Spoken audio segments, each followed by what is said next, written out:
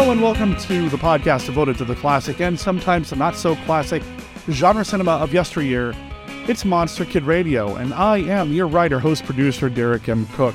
Hey, if I met you at Fan Expo, hi, welcome to Monster Kid Radio if this is your first episode. If this is not your first episode of Monster Kid Radio, welcome back. It's nice to have you back here, where we're going to talk about another classic movie. This is a movie that I'd never seen before, but I saw him talking about it on Facebook, and I reached out to him, his old friend Stephen D. Sullivan. He took a break out of his busy writing day and braved the elements, we'll talk about that here shortly, to join me to talk about a movie from 1965 called Crack in the World. Is it a science fiction movie? Well, you tell me. It's a fun movie, I'll give you that. And we're going to talk about that here with Steve here in a little bit. In fact, I want to get to that pretty early, so I'm not going to waste a lot more time. But I am going to tell you that we do have Mark Matsky's Beta Capsule review and Kenny's Look at Famous Monsters of Filmland. Why don't we just dive into all of that right now?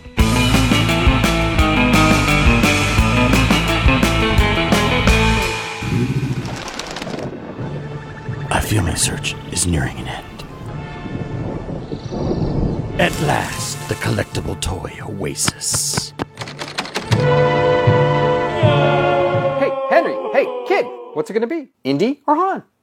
Dr. Tongue's I Had That Shop, 7129 Northeast Fremont Street. Vintage goofiness from years gone by. Sci-fi and fantasy memorabilia. We specialize in things your mother threw away. And some she didn't. Dr. Tongue's Toys. Vampires, werewolves, zombies. Yes, these things are real, but fortunately for those of us who can afford him, so is Mark Temple. And he's good. Real good. He's a former FBI agent turned freelancer with the knowledge and skills to eliminate your monster problems. And his rates are negotiable. Monster Hunter for Hire, the first volume of the Supernatural Solutions, the Mark Temple Case Files, is now available in both ebook and paperback. Go to tinyurl.com/monsterhuntertemple to buy your copy of Derek M. Cook's latest book. Read about Mark Temple, the experienced professional now available to rid you of your supernatural, ghoulish, and monstrous pests. That's tinyurl.com/monsterhuntertemple. And don't worry, Mark Temple is discreet.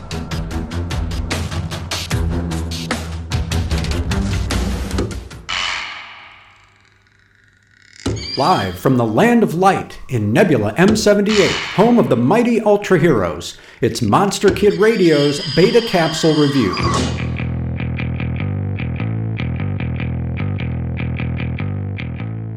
Return of Ultraman, Episode 3, The Monster Realm of Terror, broadcast April 16th, 1971.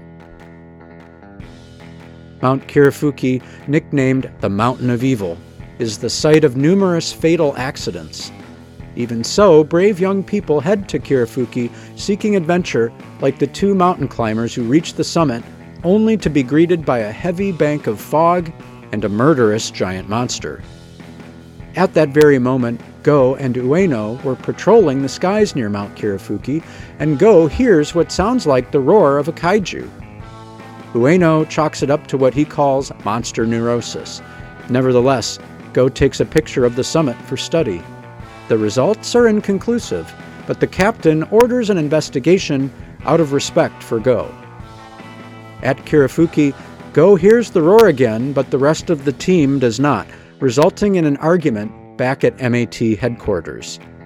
The disagreement keeps Go preoccupied on his day off, putting a strain on his relationships with Ken and Aki Sakata. Meanwhile, Captain Kato decides to explore Mount Kirafuki on his own in order to settle the issue for MAT, and immediately has a run-in with Monster Sadola and is injured by falling rocks. The monster attack team argues again about the captain's whereabouts, and finally, Minami agrees to fly Go back to the mountain.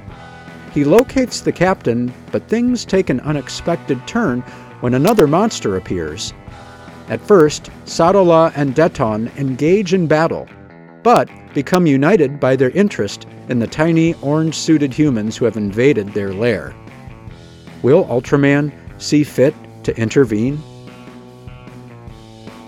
The third episode of Return of Ultraman maintains the momentum established by the two-part series opener, leaning heavily into the human drama of Go's abrupt addition to the monster attack team.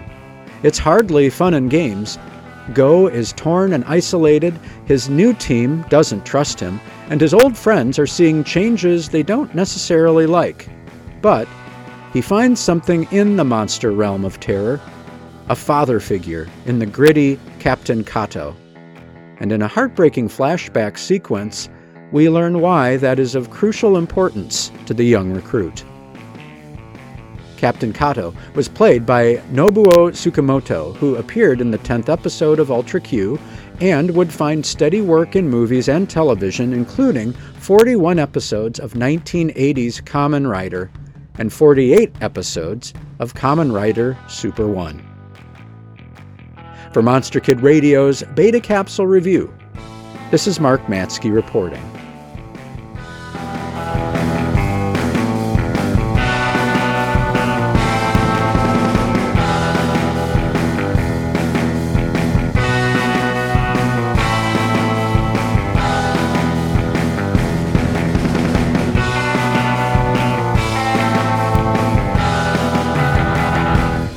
Tells what could happen within your lifetime when worlds collide. An astronomer checks and double-checks his horrifying discovery. A distant star racing through space toward an inevitable collision with this planet. Nothing is going to happen. When worlds collide, you'll see the most amazing, awe-inspiring scenes ever put on film. The forces of nature unleashed in all their terrifying force. Tremendous tidal waves smashing New York City. The molten fires from the bowels of the earth gushing out to consume our world. One scientist foresaw the day the world ended. There are two forms of life fighting for survival out here in this valley. And only one of them can win. I'll talk to the girls in the morning. The girls? Yes. They should bear children as soon as possible. But being a scientist, he did not consider human emotions. No one takes my gun. Tony, look out! He did not know about the uninhibited exhibitionism of a striptease dancer. He'd forgotten about the power of love and knew nothing about the vicious force of jealousy. Nothing ever come easy to me. Don't touch me. I can't stand you. Tony, let the little girl go. But more thrilling, more exciting, more mystifying is the monster. The mutation by atomic energy, part man, part beast, salaciously watching women as they bathe. A monster such as the eyes of man has never before seen. Killing one by one each of the few living men, hunting out the most beautiful of the remaining women to take as his mate. Hello there, Monster Kid Radio heads. This is Kenny with a look at famous monsters of Filmland.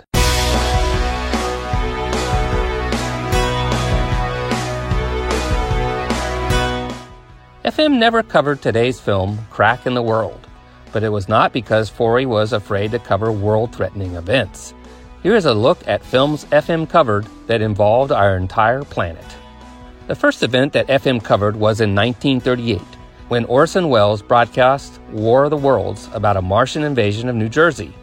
Alas, it was all a show, but so well done it frightened the entire country.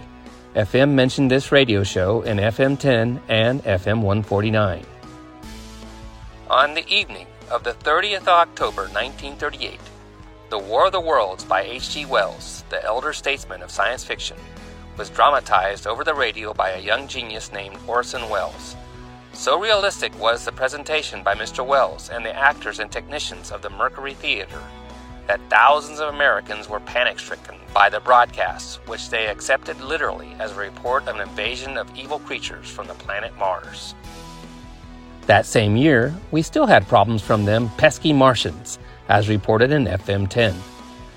Quick to capitalize on the Welles scare, Universal Studios hastily edited its second Flash Gordon serial, whose locale had been changed from Mongo to Mars, and released it nationally as a full-length feature called Mars Attacks the World. Terror fans of the time saw the world racked by howling hurricanes, shattered by bolts of lightning, drenched by tidal waves, till Flash Gordon and his girlfriend Dale Arden and his scientist companion Dr. Zarkov took off for the Red Planet to locate the cause of the menace and put an end to it. In 1951, the world had a bigger problem than a little crack. We read about it in FM 140. They knew the minute, the hour, and the day the world would come to an end, and humanity would be destroyed. Only an arc of space could save some. A sinister, thrilling whisper stalks the telegraph trails of the world. 2 scientists confirm their calculations. 2 great planets have jumped their orbits and are racing through space to collide with our world. This means D-Day for the entire Earth, a date with death, doom, destruction. The League of Last Days is formed. They plot a miraculous escape in which only the fittest will survive. Millions revert to savagery as civilization crumbles. Law and order become a shambles. And then the crash, and the end of the world, when worlds collide. 1953 saw the Martians invading us again, but this time in living Technicolor on the big screen. Here's a bit of how producer George Powell covered that event. The War of the Worlds had been owned by Paramount for 26 years, but no producer had ever tackled it. But by 1951, with the big vogue of films of science fiction nature, it seemed a must. I was stimulated by the problems it posed. Although written 56 years before, in many respects it had withstood the advances of time remarkably well, and remained an exciting and visionary story of the future. It offered me my greatest challenge up to that time to figure out how to film the Martian machines, their heat and disintegration rays, and the destruction and chaos they cause when they invade Earth. The day the world ended happened in 1955, and we can read about it in Monster World 8 and FM 182. An endless, all-pervading mist hangs low over the scorched countryside deep within a mountain range. The skeletons of the inhabitants of this valley of death, a gnarled, radiation-ravaged rabbit, a half-eaten wolf, lie in the fumes of a world which has destroyed itself. This is the Midwest, 1970. This is TD Day, total destruction by nuclear weapons. From this hour forward, the world as we know it no longer exists, and all over the lands and waters of the earth hangs the atomic haze of death. Man has done his best to destroy himself, but there is a force more powerful than man, and in his infinite wisdom, he has spared a few. 1956 saw another worldwide invasion. How Bronson Caves handled it can be seen in FM 42 and Monster World 4. A Venetian of an entirely different sort was imagined for it conquered the world. This tasty number resembled an overgrown cucumber that would never do the rumba because it had no legs. 2 horns sprouted from the top of its pointed head. Eyes glowed like flashlights in its deep-sunken eye pits. Its teeth were like the tusks of baby elephants. Super intelligent, this lone vanguard of an invasion from Venus takes over the wills of a small group of people, including the community's nearby space satellite installation. It doesn't quite, as the title indicates, conquer the world, but it does give the people it meets up with some uneasy moments. Until Lee Van Cleef, electronics genius who futilely tried to befriend the Venetian, finally brings the creature's life to a fiery end when he blows out its eyes with a blowtorch. On a more positive note, at least judging by the title, we have World Without End, which was discovered in 1956 and mentioned in FM 42 and FM 95. In World Without End, a rocket crew bound for another planet somehow took a detour through the 4th dimension. On the other side of Time's door, they found themselves on a strange planet they couldn't recognize. Mars? Venus? No. Of all places on Earth, or off it, it was Earth, but a different Earth. Earth altered by the passage of much time. Earth of the future. And on that future Earth, horrible versions of men roamed wild. Once men, now monsters. Degenerate beastmen descended from the atomically altered remnants of mankind after the last World War. Half-blind hunchbacks, misshapen monstrosities with misplaced eyes, cyclopean horrors. Here we picture one of the frightful mutant animals of Planet 3, our own, in the dark days that may lie ahead, if heads are lost at the wrong time in the wrong places, and we find ourselves involved in World War III. Our world was challenged once again in 1957. It all started in the Salton Sea and was mentioned in FM 44. The biggest and most ferocious monster ever built in Hollywood. That's how they ballyhooed the monster that challenged the world back in 1957 when, 10 years ago, it was co-billed with The Vampire. Chill Shocker, they called it. Tim Holt stars as Ogre Killer, a marauding, mangling atomic monster crawling up from the depths to terrify and torture. A new kind of terror to numb the nerves, a giant mass of destruction. You've seen the others, now see the greatest. Things were calm for the world till 1966, when Frankenstein conquered it, featured in FM 39 and reprinted in FM 114. Frankenstein vs. Baragon. Baragon, the rhinoceros-horned reptilian remnant from the age of dinosaurs, a gigantic monster. Frankenstein vs. the giant devilfish. Nuff said. These two titles were used to describe the new Japanese-American color collaboration, the monster movie 3 years in preparation and shooting. At least the film will emerge on the screen. Its final name? Frankenstein Conquers the World. How?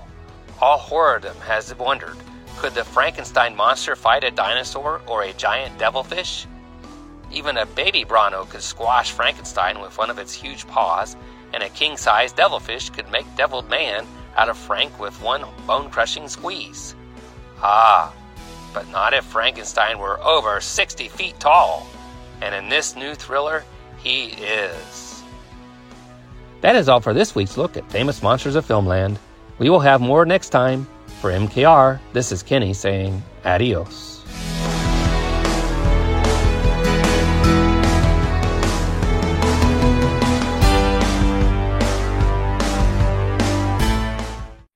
The whole world is waiting, for this will decide the fate of civilization, all humanity.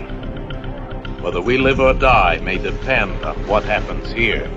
Attention, please. 4 minutes to bomb time. There must be a couple of million people back of us in the shelter of the San Gabriel Hills, waiting to find out whether they can go home again. Everywhere, all around the world, people have been driven from their homes. Direct cable communication is being maintained with Washington, but there's no radio at all. Not even with the bombing plane that's coming over. All radio is dead. Which means that these tape recordings I'm making are for the sake of future history. If any.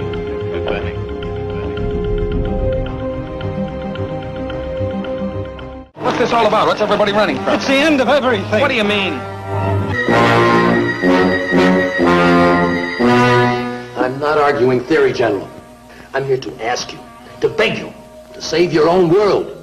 It, the most fascinating mastermind man can conceive. A monster that can control all sources of the Earth's power. Able to pull man-made spaceships from their orbits. Making of those it chooses slaves. Of this woman, a willing handmaiden. Of the chief of police, a cold-blooded killer. Well, I've known you for 5 years. You just killed a man in cold blood. Why? I'll have to place you under protective custody. Peter Graves, the scientist who fought it. Beverly Garland, who believed her love stronger than it. Lee Van Cleef, whose brilliant mind was captured by it. Are you really ready to stop loving me? I'll need you even when no emotion exists. For a few dollars, you can hire a woman who'll fit all your fetishes. She'll match your requirements perfectly. Then if you ever get tired of her, you can always run down to the employment agency for another. You'll know terror to freeze your blood. You'll feel the heart-stopping strength of the most fearful monster ever known. You think you're going to make a slave of the world? I'll see you in hell first.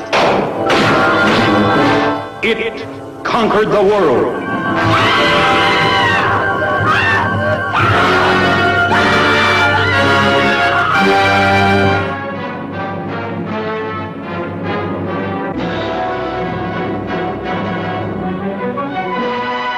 Here is where it starts. 3 miles below the surface, as world-famous scientists, leaders of state, generals of the armies prepare to challenge the infinite. We have within our grasp the limitless, clean heat of the inner Earth. We can transform all the continents and make a life of plenty for all mankind for the foreseeable future. They knew that only a missile with an atomic warhead could crack the Earth's impenetrable inner core. Would it mean the end of the world or the beginning of a new life for all mankind?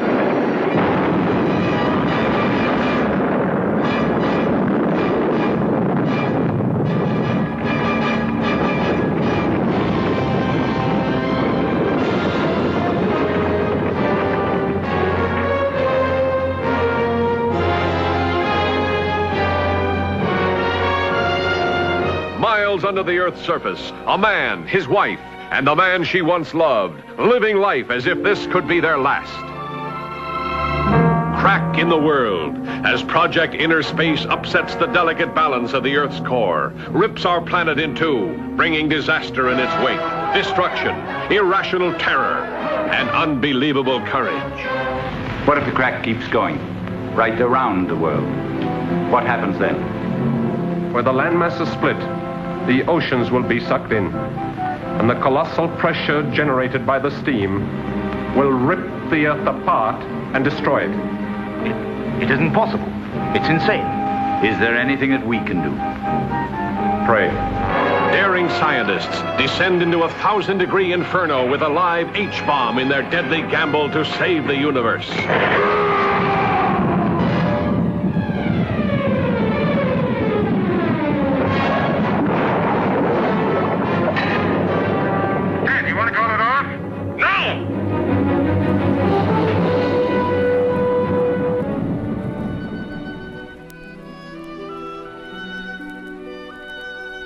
I am Dracula, and I bid you welcome to the podcast devoted to the classic, and sometimes not so classic, genre cinema of yesteryear.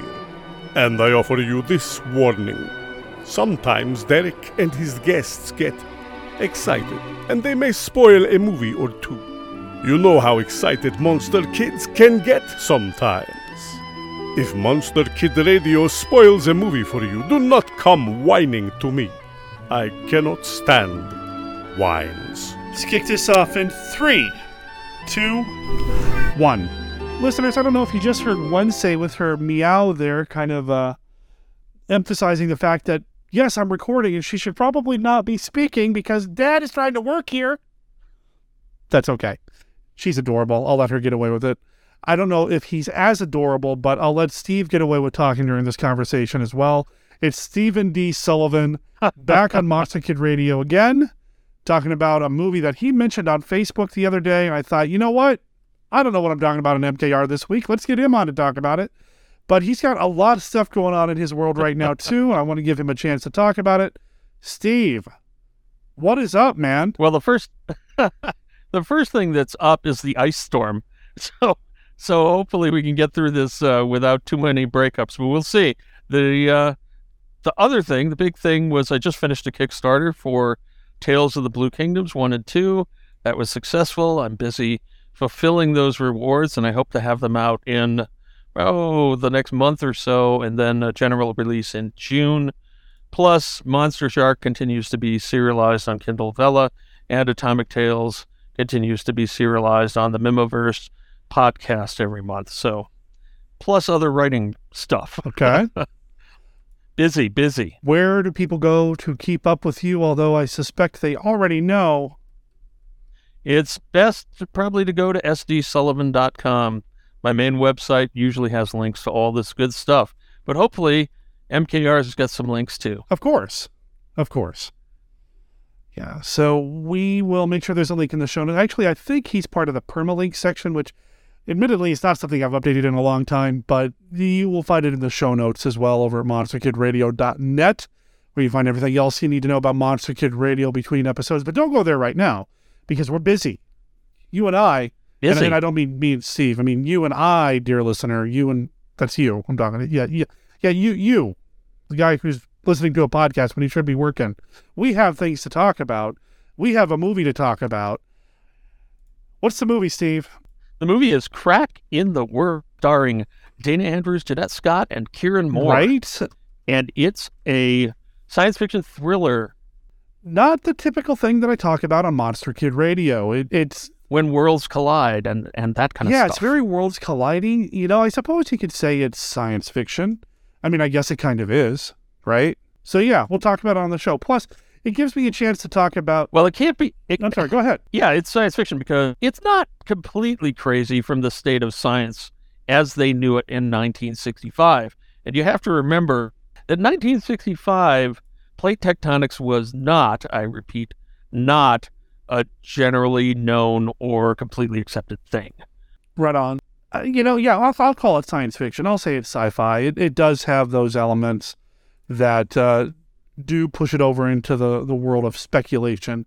It's a disaster movie, and those movies do kind of exist in the sci-fi realm, or if you were to look at like a pie chart of different types of genre and narrow it down to the sci-fi pie piece. Yeah, I think disaster flick really kind of fits in there. Although there's some action stuff that happens in this too. And at the core of it... Yeah, at the core of it is trying to drill for endless free energy and resources into the core of the world in order to extract those resources and energy, which would seem like a good thing. And Dana Andrews' character is for that, and Kieran Moore represents the catastrophe theory that if you do this, it's going to cause catastrophe. And though Dana managed to get everyone to go along with him, it turns out Kieran was kind of right. So, but it's really exciting as they go there.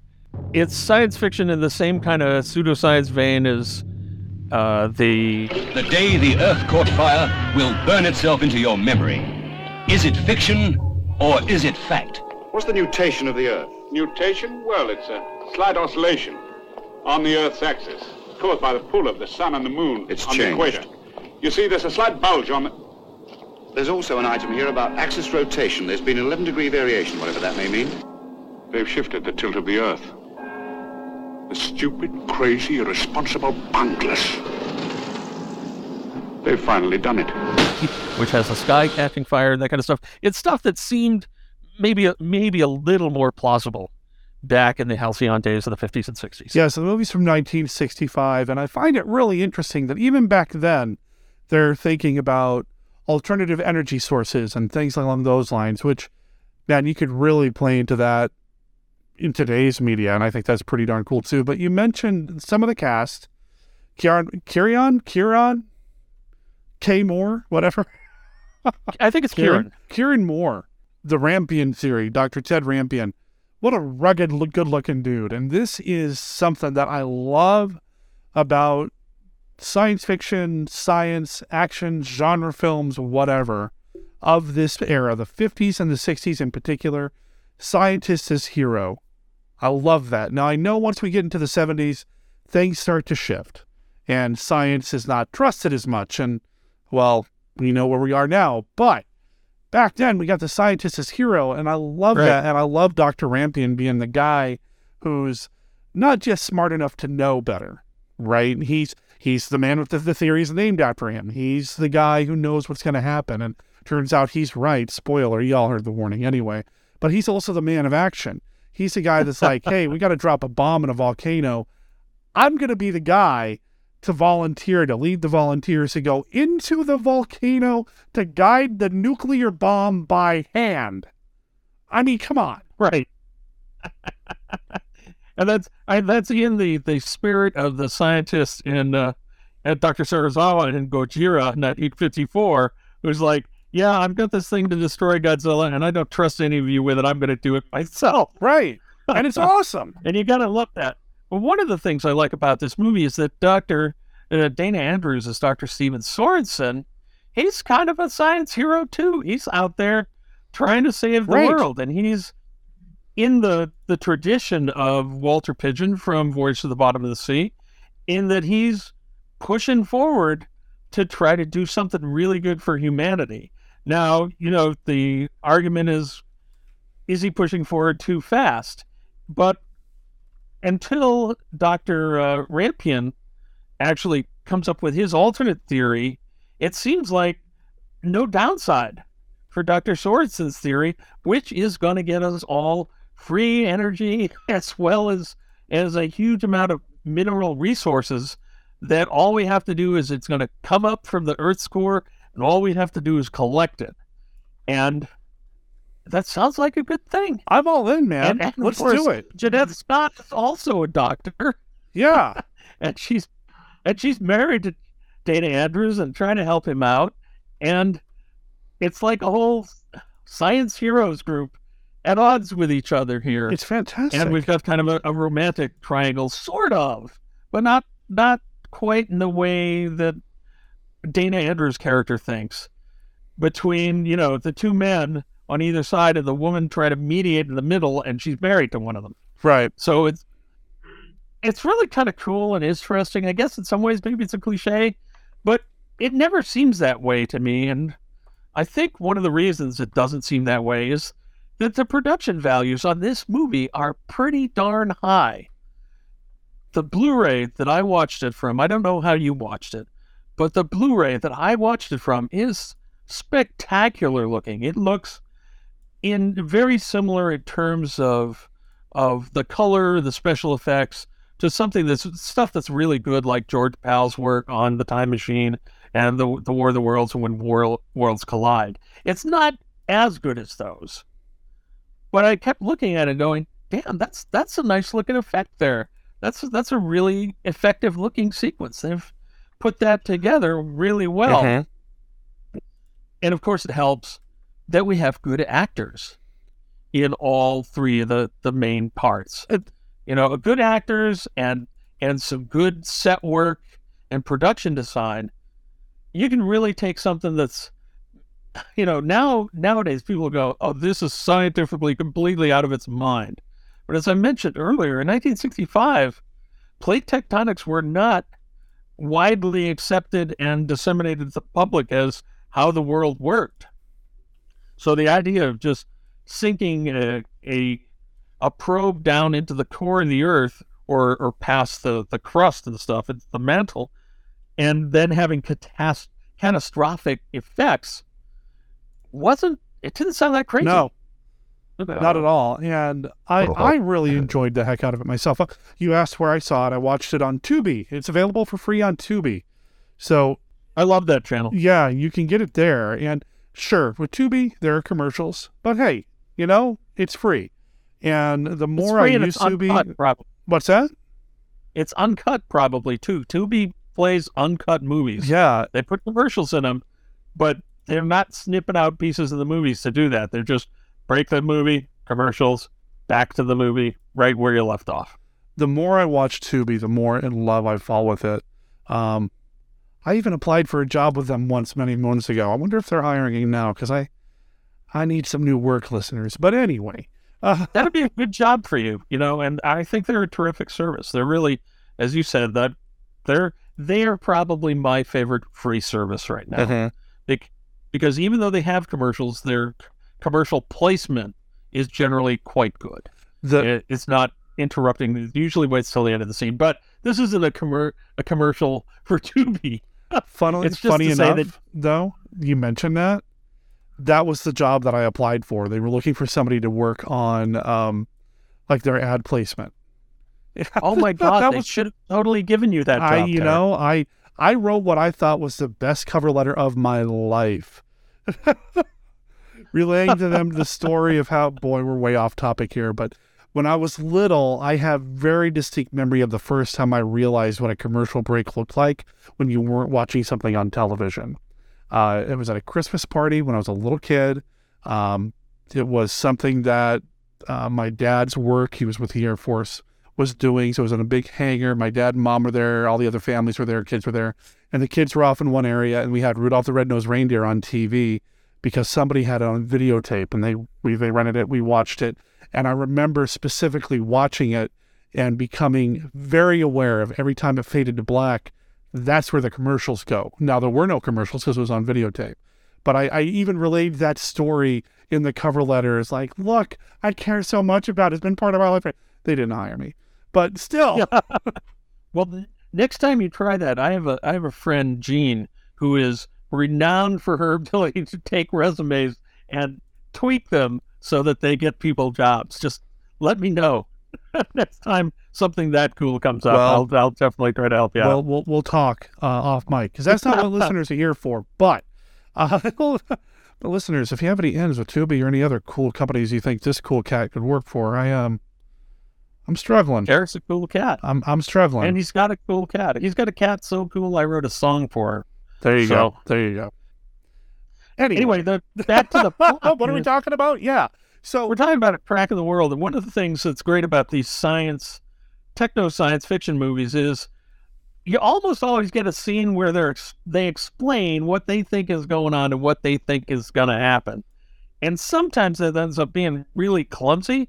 But in this movie, I feel like they put a lot of thought into how they were going to do their demonstration and little science thing, and I think it works really well, and it's pretty visually exciting. And it involves poking hot pokers through glass and then hitting glass with a hammer and stuff. That was great. I don't know about you, but when I first saw this, 12-year-old me or whatever was like, wow, that's cool. That explains it perfectly. Yeah, I mean, it harkens back to Jack Arnold, right?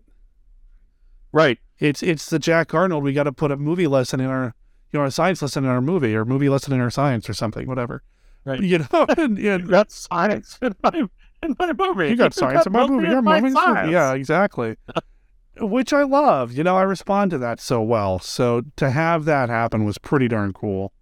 And it helps hang the plot together. Yes.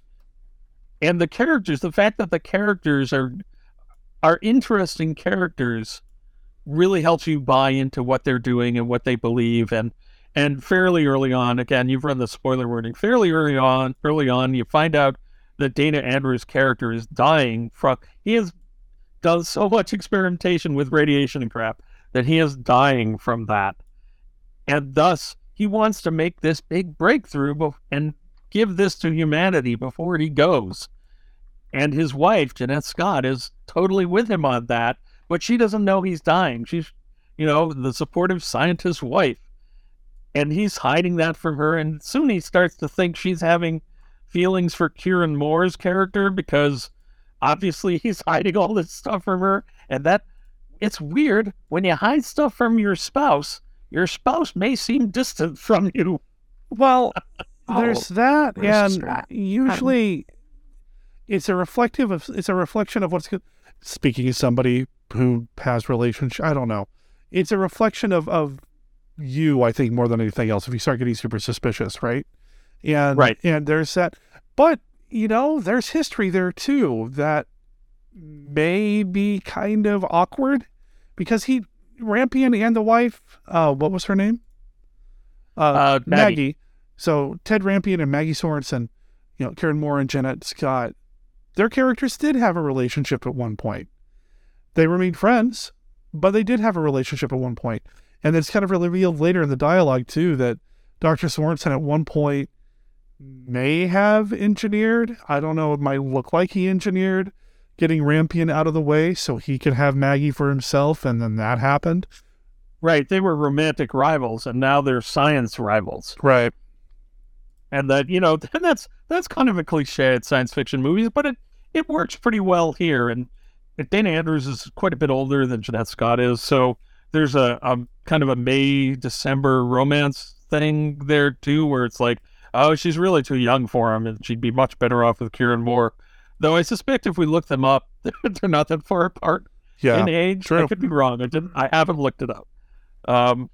So it's got all those kind of soapy elements that work really well in an end-of-the-world picture or any kind of disaster picture. Well, just where movies you have in general. It it felt like real relationships, real people with real concerns, you know, and it adds kind of like an extra level of stakes to the proceedings. And right. I mean, it was awesome. Yeah, and so you care when these people start being threatened by earthquakes and cracks running around the world, and a crack. You know, is the world going to split in half? Are they going to figure out a different solution to it? They end up with a solution that I'm not going to completely spoil it. That the scientists in the audience probably be tearing their hair out at the end. But as a kid, I thought it was the coolest thing ever. Sure. It's like, oh, that's really cool. Never mind that they'd all be dead now, because we know if you create these kind of volcanic events, everyone gets flash fried in a lahar or something like that. You know, there's a pyroclastic flow, and then everyone is incinerated. And forget that.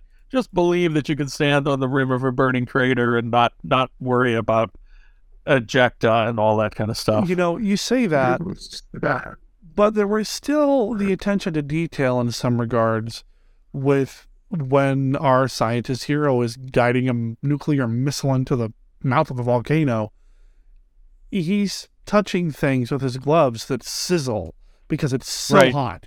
And I felt the heat, man. I was watching, I was like, this is really well done. And boy, the one guy that falls in, oh no. Yeah, they lose some characters, and when they lose them, it's just horrifying. Man. And one of the things, part of the production design that makes this really work is it's lit. The movie is lit really, really well. It's lit in such a way that when they're near the hot lava or bad situations, you believe it because you're kind of seeing the flames reflecting and the red heat and stuff like that. They've done a great job with that. There's a scene where they're in a Jeep and there's literally a crack of molten lava cutting across the countryside, setting things afire, and the heroes stop in the Jeep and they're staring off screen to where the special effects are. And you know, as a savvy film consumer, that they're not anywhere near what's going on with the special effects. But the lighting on that scene convinces you that they are right there near the precipice of this world-shattering event. And it's, I don't know, I don't want to oversing its praise. It's a minor sci-fi disaster movie, but I kind of think it's a classic because it's handled really well. They take it very seriously. And as you know, if you don't have a lot of money to do a movie, one of the best things you can do is have all your actors play it completely straight. I really thought you were about to say use stock footage, because there's a good chunk of stock footage in this one too. So yeah, there's some, and it's hard to tell where they got some of it from or how they repurposed it, because it's done very well. At least in my opinion, the stock footage is cleverly repurposed and melds well with stuff. You go like, oh, that's stock footage. Oh wait, there's a crack appearing in the stock footage. Maybe they shot that. Or maybe they did some kind of a combination thing. But you have to, when watching these kind of things, you have to remember this is back in the day before computers too. So combining the earth splitting open with stock footage, not as easy as it might be today. There are a few places where you can tell the seam, right? When they're all on the one island away from the volcanic island and nothing breaks the horizon line, you know, there's a cut there, and that's fine, whatever. But the explosions, when they weren't stock footage, looked great. The gantry, you know, when the first time they drop a bomb into the Earth's core, you know, they had two different setups for that. You know, they had the regular set, impressive in space age, and and you're kind of believing, look at that. That's a scientific installation. We recognize those from the 1950s and 60s. Right, and NASA's doing that stuff right now. Yeah, and it was super cool, man. Yeah, you know, and then they had two versions of that. One made out of balsa wood, because when they blow it up, man, they blow it up, and it's great. I always love miniature explosions where you really get a lot of pieces flying. Yeah. And that's the kind of the side of a good miniatures photography group and high-speed photo session, is when you you see a lot of pieces and you see a lot of dust, and it really looks like you've blown up something that's 20 stories tall rather than 20 inches tall. So, spot on. Good for them. That was shot really well. That was shot really, really well. So huge props to the visual effects there. I guess it's a visual effects thing. Yeah, that makes sense, right?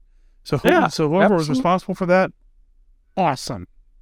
Yeah, and I meant to look that up, but with the ice storm and storms out in your area, it's like, let's just see if we can get this working tonight. Right. And happily, we managed to cobble it together. We didn't talk at all about the stars, I don't think.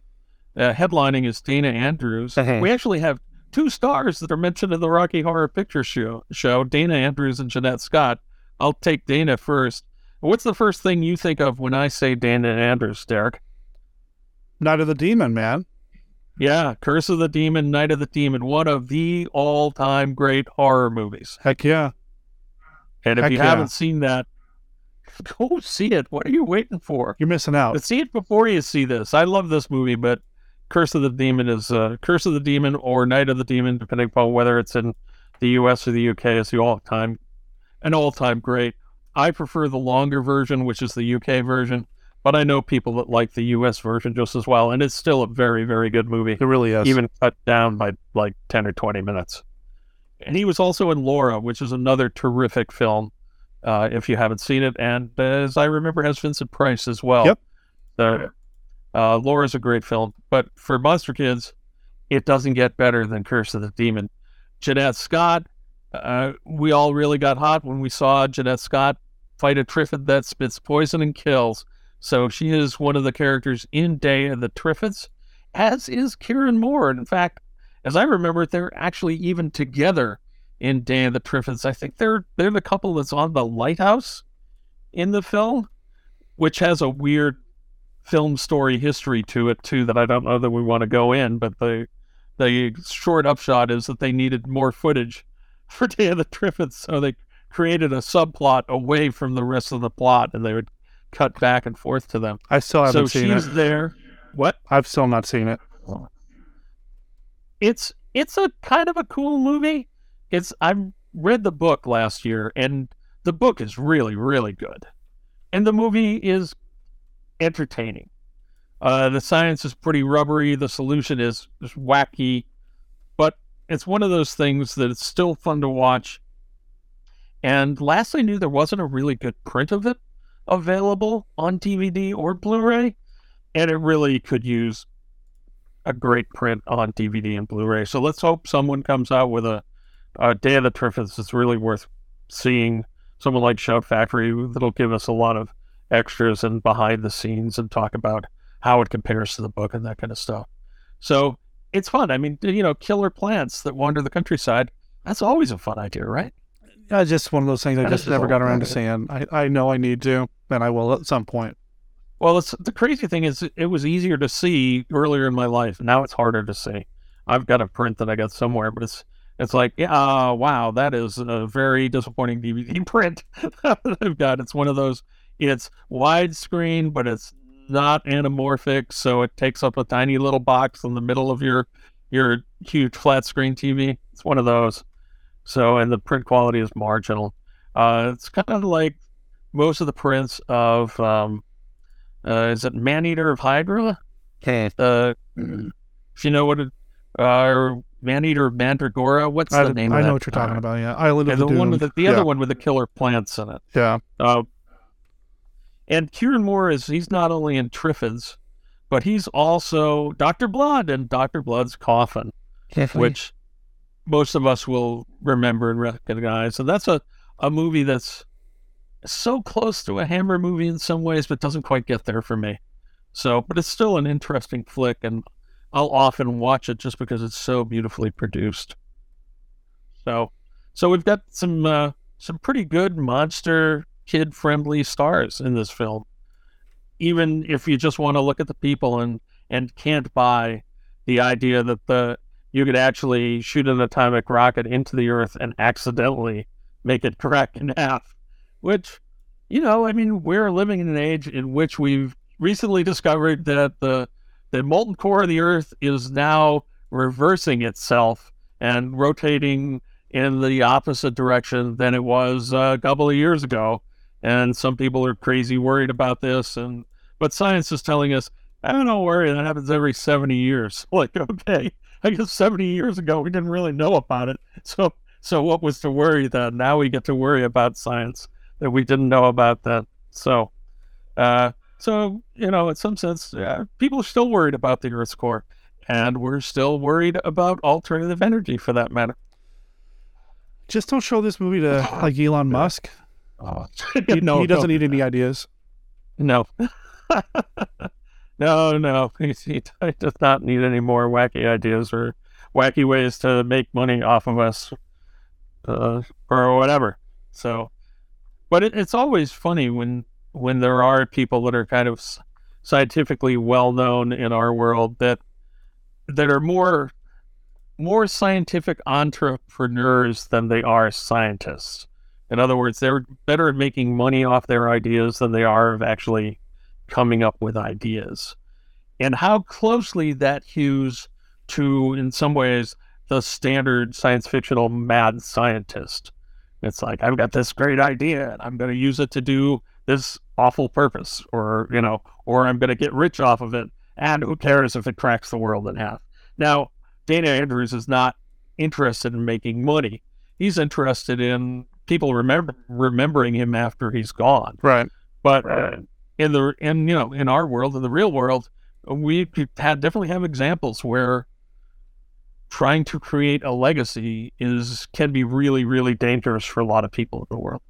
So don't want to draw too many parallels. Don't want to bum people out and say, oh my God, this is so realistic, because it's not. It's about a scientific experiment that might crack the world in half and kill everybody. But, enjoy it for that. Don't worry about it. I love the aesthetic of this, this mid-60s, late 60s sci-fi vibe. It's something, and I've talked about this a lot. I love that aesthetic, right? I love that look, that feel. Even like the music feels like something that you could have even heard on, like, say, an episode of Star Trek. I adore it. It makes me incredibly happy to hear it. And so to have this movie kind of doing its saying the way that it is, man, it's just so good. I'm loving it so much. The performances are really good. The performances are solid. It's of the era of The Outer Limits, and the end of the Twilight Zone, and Star Trek, and those kind of things, and even things like the original Avengers and those kind of science fiction adjacent series. And there's something really kind of comforting about it because of that, even though it's about potentially the end of the world. And honestly, this is, I think I said this to you online, it's like a bridge between the 1950s science fiction disaster movies like War of the Worlds and When Worlds Collide and that kind of stuff, and the late 60s and early 70s disaster movies like Towering Inferno and Poseidon Adventure and Earthquake and those kind of things. Uh-huh. And honestly, I like this better. Better than the later stuff. The Poseidon Adventure is a great movie, and I really like that. But I'd much rather watch this than Towering Inferno, despite all the stars in Towering Inferno, or Earthquakes, and again, plenty of stars there. But the human stakes in this work for me much better than a bunch of Hollywood cameos wondering whether, Fred Astaire and Paul Newman are going to live and die, or whoever it happens to be in the particular, star-packed disaster movie that just came, like 5 or 7 years later after that. This is kind of, in some ways, kind of the last of these science fiction thrillers that we got for a while. Someone will call in and say, yeah, no, you're forgetting this, and maybe I am, but do you see what I'm saying? I do. Yeah. Because Towering Inferno, Poseidon Adventure, things like that, sure, those are great. But you're right, they are, they're star-studded events. The performances in this are great, but never once am I thinking, hey, that's that guy that might have been in that one movie with so-and-so. Sure, Dina Andrews is kind of recognizable, and Jeanette Scott, sure, and Karen Moore, sure, but I never was like, hey, I wonder where Steve McQueen is, Right. I wonder if Ernest Borgnine's going to get out of this one or not. Right. The stars they're kind of B stars. They're not A-list stars. So you can enjoy them just as the characters rather than saying, wow, isn't Ernest Borgnine good as that guy that's got the he's married the fallen woman, or whatever. Isn't this good? Rather than, hey, it's really interesting that Paul Newman's wife is divorcing him and whatever else is going on. Do you know what I'm saying? It's just nice to have that, to be able to not look at them as movie stars and just look at them as characters in this movie. That's what I'm saying. And you're right. You're absolutely right. And that's, part of why I really enjoyed coming to this flick and watching this. It's the first time viewing for me. I'd never seen it before. Yeah, you said that. And I'm always excited when people find new movies because of something I've said or because of something you've said on NPR. And it thrills me, that's the time, 15 years or older than you or whatever, when I actually find a new movie through one of these programs like Monster Kid Radio or something like Monster Kid Radio. And it's like, oh my God, I've never seen that. And then I watch it and it's like, hey, this is really cool. I'm so glad I found this. Yeah. And I hope that this is one of those films for you that you're like, yeah, I like this. I might watch this again. I will watch this again. It's pretty darn cool. And, part of the reason, the concept, maybe the science is a little ropey, fine, whatever. But it's the characterizations, man. You got, like I said, it goes back to the scientist as hero, and I love that. You and I have talked about this a lot. We love the Office of Scientific Investigation movies. We love that. Yeah, I was just thinking that. The OSI? Yeah, the OSI stuff. Crazy. I love it, and what you're writing for, MIM, is so that, and that's fantastic. I love it. Yeah, exactly. Atomic Tales is science fiction with science heroes in it, and honestly, we need more of that because a lot of scientists are heroes. I was hearing Neil deGrasse Tyson talk about science the other day and talk about trying to make science accessible and science exciting for people. And we need more of that because science is what brought us computers and cell phones and all the really cool things that we have in our world, including things like vaccines that are going to protect us from current or future plagues. Science is a great thing when properly applied. So let's apply it properly.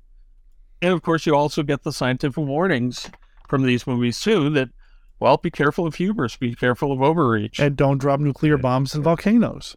Right. And when one guy is building a pretty strong case that maybe you shouldn't drop the nuclear missile into the volcano, maybe you shouldn't rush to get it done. Yeah. Just because you're worried that maybe you're not going to live long enough to see the fruits of your labor if you don't. If there's one guy with a dissenting opinion, don't give the big presentation about whether or not your program's going to work when he's out of town. Just Although that really happens. Oh, I know it does. I know. And not just in the world of science or whatever. That happens everywhere. And I get it. Right. But at least, and I appreciated this, at least he did give the dissenting opinion. So what I'm referring to is at the beginning of the movie, Sorensen is presenting to all these world powers, all these world governments or commissions or whatever, the plan to drop the bomb and get the okay to do this. Because this is an international effort. This isn't just, America coming in and saying, I want that power, and they're going to drop a bomb. And that's not what's happening here. It's an international coalition led by some Caucasians who are trying to better the world. And they're presenting to a commission made up of many different world representatives. Unfortunately, Rampion is not there when the presentation is given. And Steve already alluded to this about breaking the glass and that sort of thing to really kind of demonstrate what the Rampion theory is. Right. And I really like, actually, one of the things I really admired rewatching this, because until I watched it, I probably had not seen this movie in 30 or more years. It's been a long, long time. But I really admired the fact that Dana Andrews, he's making the pitch to drop a nuclear missile, as opposed to just a bomb, into this drill hole in order to create basically a tube down below the crust into the magma to harvest infinite numbers of heat and metals and all this kind of stuff. And I really admired that when he's doing his presentation, he actually gives Kieran Moore, Dr. Rampions, he tells his side of the story too. Yeah, that's what I was getting at. I love that. It's really arranged cool that he's not there, but he's actually explains his theory and why he thinks it's wrong and why he thinks they should proceed based on that. And he gives it just as much, maybe not as much, but at least in terms of like the visual presentation part of it. He gives a pretty fair pitch for the opponent's point of view. And that was cool.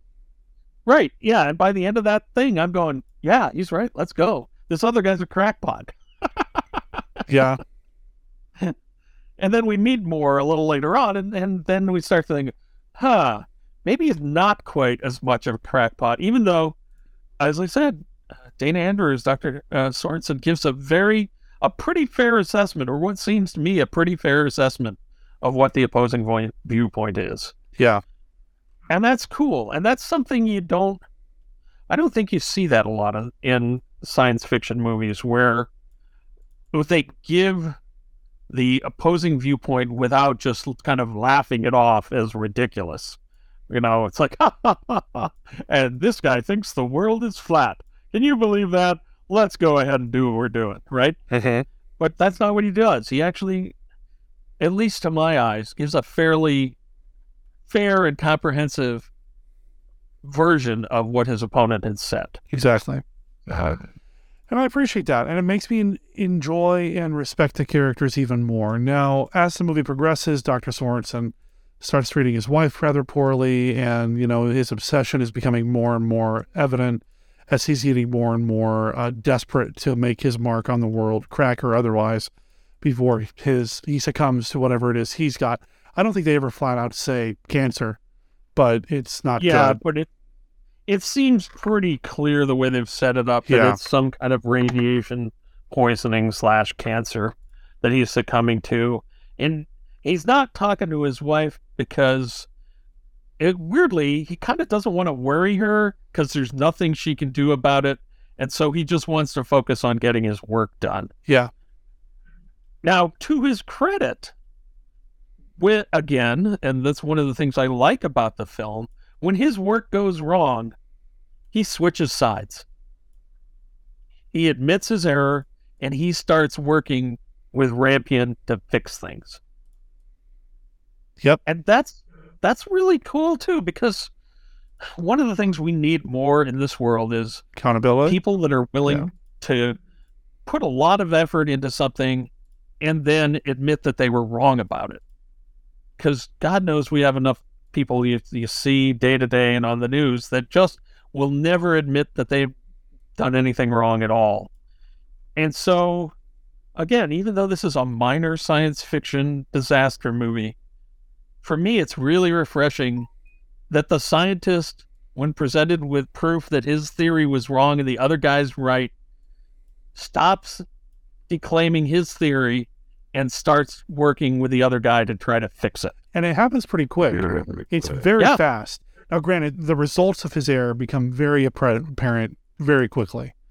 But there's no, we can't tell anybody about this. There's no, are you sure? There's no second guessing. It's, he was right. All right, let's look at the map and see what's going to happen next. Oh, okay, so this is what we're going to do to fix it. And they start to try to come up with a solution. That is kind of sort of, I don't know if I understood it altogether, but they try to come up with a solution even, so. Right. And he being Dr. Sorensen, Dana Andrews, works just as hard to fix the problem as he was to try to make himself well known previously. It's not like he's like, okay, I'll go along with you. He literally throws himself into that with everything he's got in the same way that he was trying to push the project forward to begin with. Now, it sucks for his wife, but he even gives up. I mean, he's given up everything. He knows his life is coming to an end anyway, so what's he got to lose? But, he's desperate to fix it before he expires. And, the human element, sure, probably didn't handle that the best. But still, I mean, there's, like you said, that accountability that, okay, this happened. And then even at the end of the movie, like near the end, like the last 15, 20 minutes, he's still all science all the time. And they come up with, when they realize what's about to happen, and they suspect that we're about to have a new moon, which was like, what? Yeah. Spoilers. Yeah. Now it's not, I'm here to fix it. Now it's, well, I'm going to die anyway, so I'm going to stay inside. I'm going to stay here and monitor it all from the inside and make sure that all of my findings and recordings and witnessing is available to the world at large after the fact. He could have gotten out, and I don't know if he had a chance of survival or not. I don't think so. They made it pretty clear. But still, that was pretty cool too, I think. Maybe a little martyrdom creeping in there, but it still was kind of neat. And it was at that point in the conversation when Steve's house fell into the crack in the world and we lost our connection.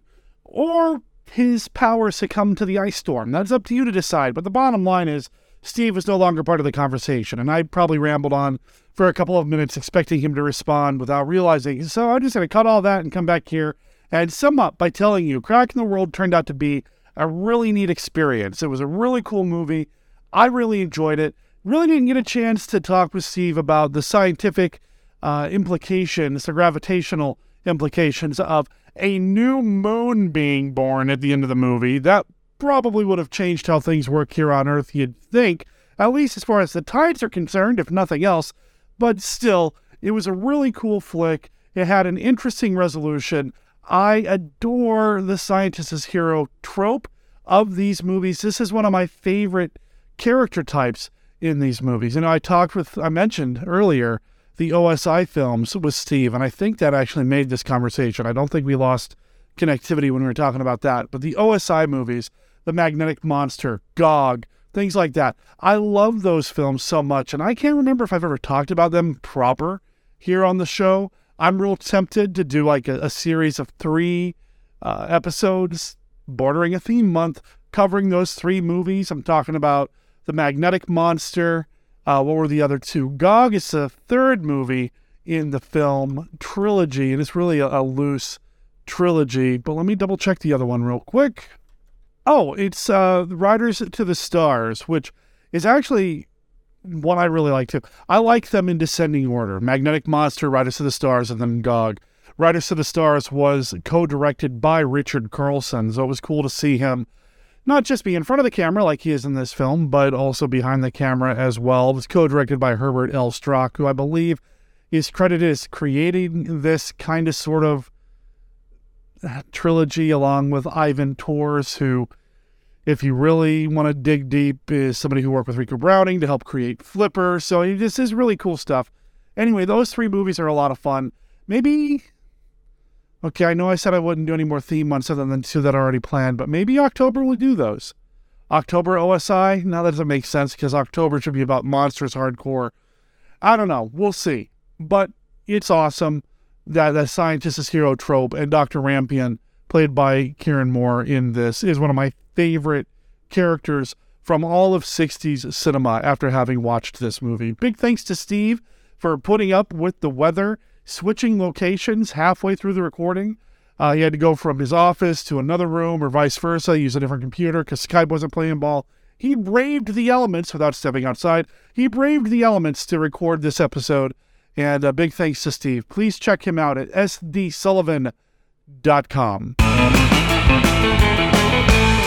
That brings us to the end of this episode of Monster Kid Radio. Thank you for listening. Thank you for being here. And thank you for checking out MonsterKidRadio.net, which is where you're going to find everything you need to know about Monster Kid Radio between episodes or even while you listen. You got links to our Facebook page, our Facebook group, our Twitter, our Discord, our Patreon, our Reddit. We're all over the place. Some places are a little less active than others, but, it doesn't mean you can't check them out and make them more active. Sometimes the only thing missing from something like Discord or Reddit is you. So come on over, start the conversation, hang out with us, and have fun.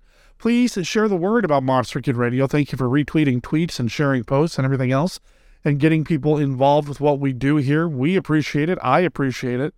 And it just kind of helps us spread the word, MonsterKidRadio.net. Our contact information is over there as well. So please consider sending us a line, dropping us a line. You can email me at monsterkidradio@gmail.com, or you can call and leave us a voicemail at 360-524-2484. That's 360-524-2484. What's coming up this upcoming week on Monster Kid Radio? This weekend, Beth and I may finally sit down to record the debrief, the catch-up with her from her experiences at Transworld, which is a big haunted attraction trade show that took place a little bit ago in St. Louis. She went with Vendetta Productions, which is the group that puts together Scaregrounds PDX. She learned a lot. She made a lot of connections, and I really can't wait to just hear from her and have her share those experiences here on the show. We have been dealing with some health issues, so, we've had to push things back a little bit for that, but if I have my say, I'm spending the entire weekend with her, and, at some point I'm going to pull out the recorder and we're going to sit down and record, I hope, about her experiences at Transworld.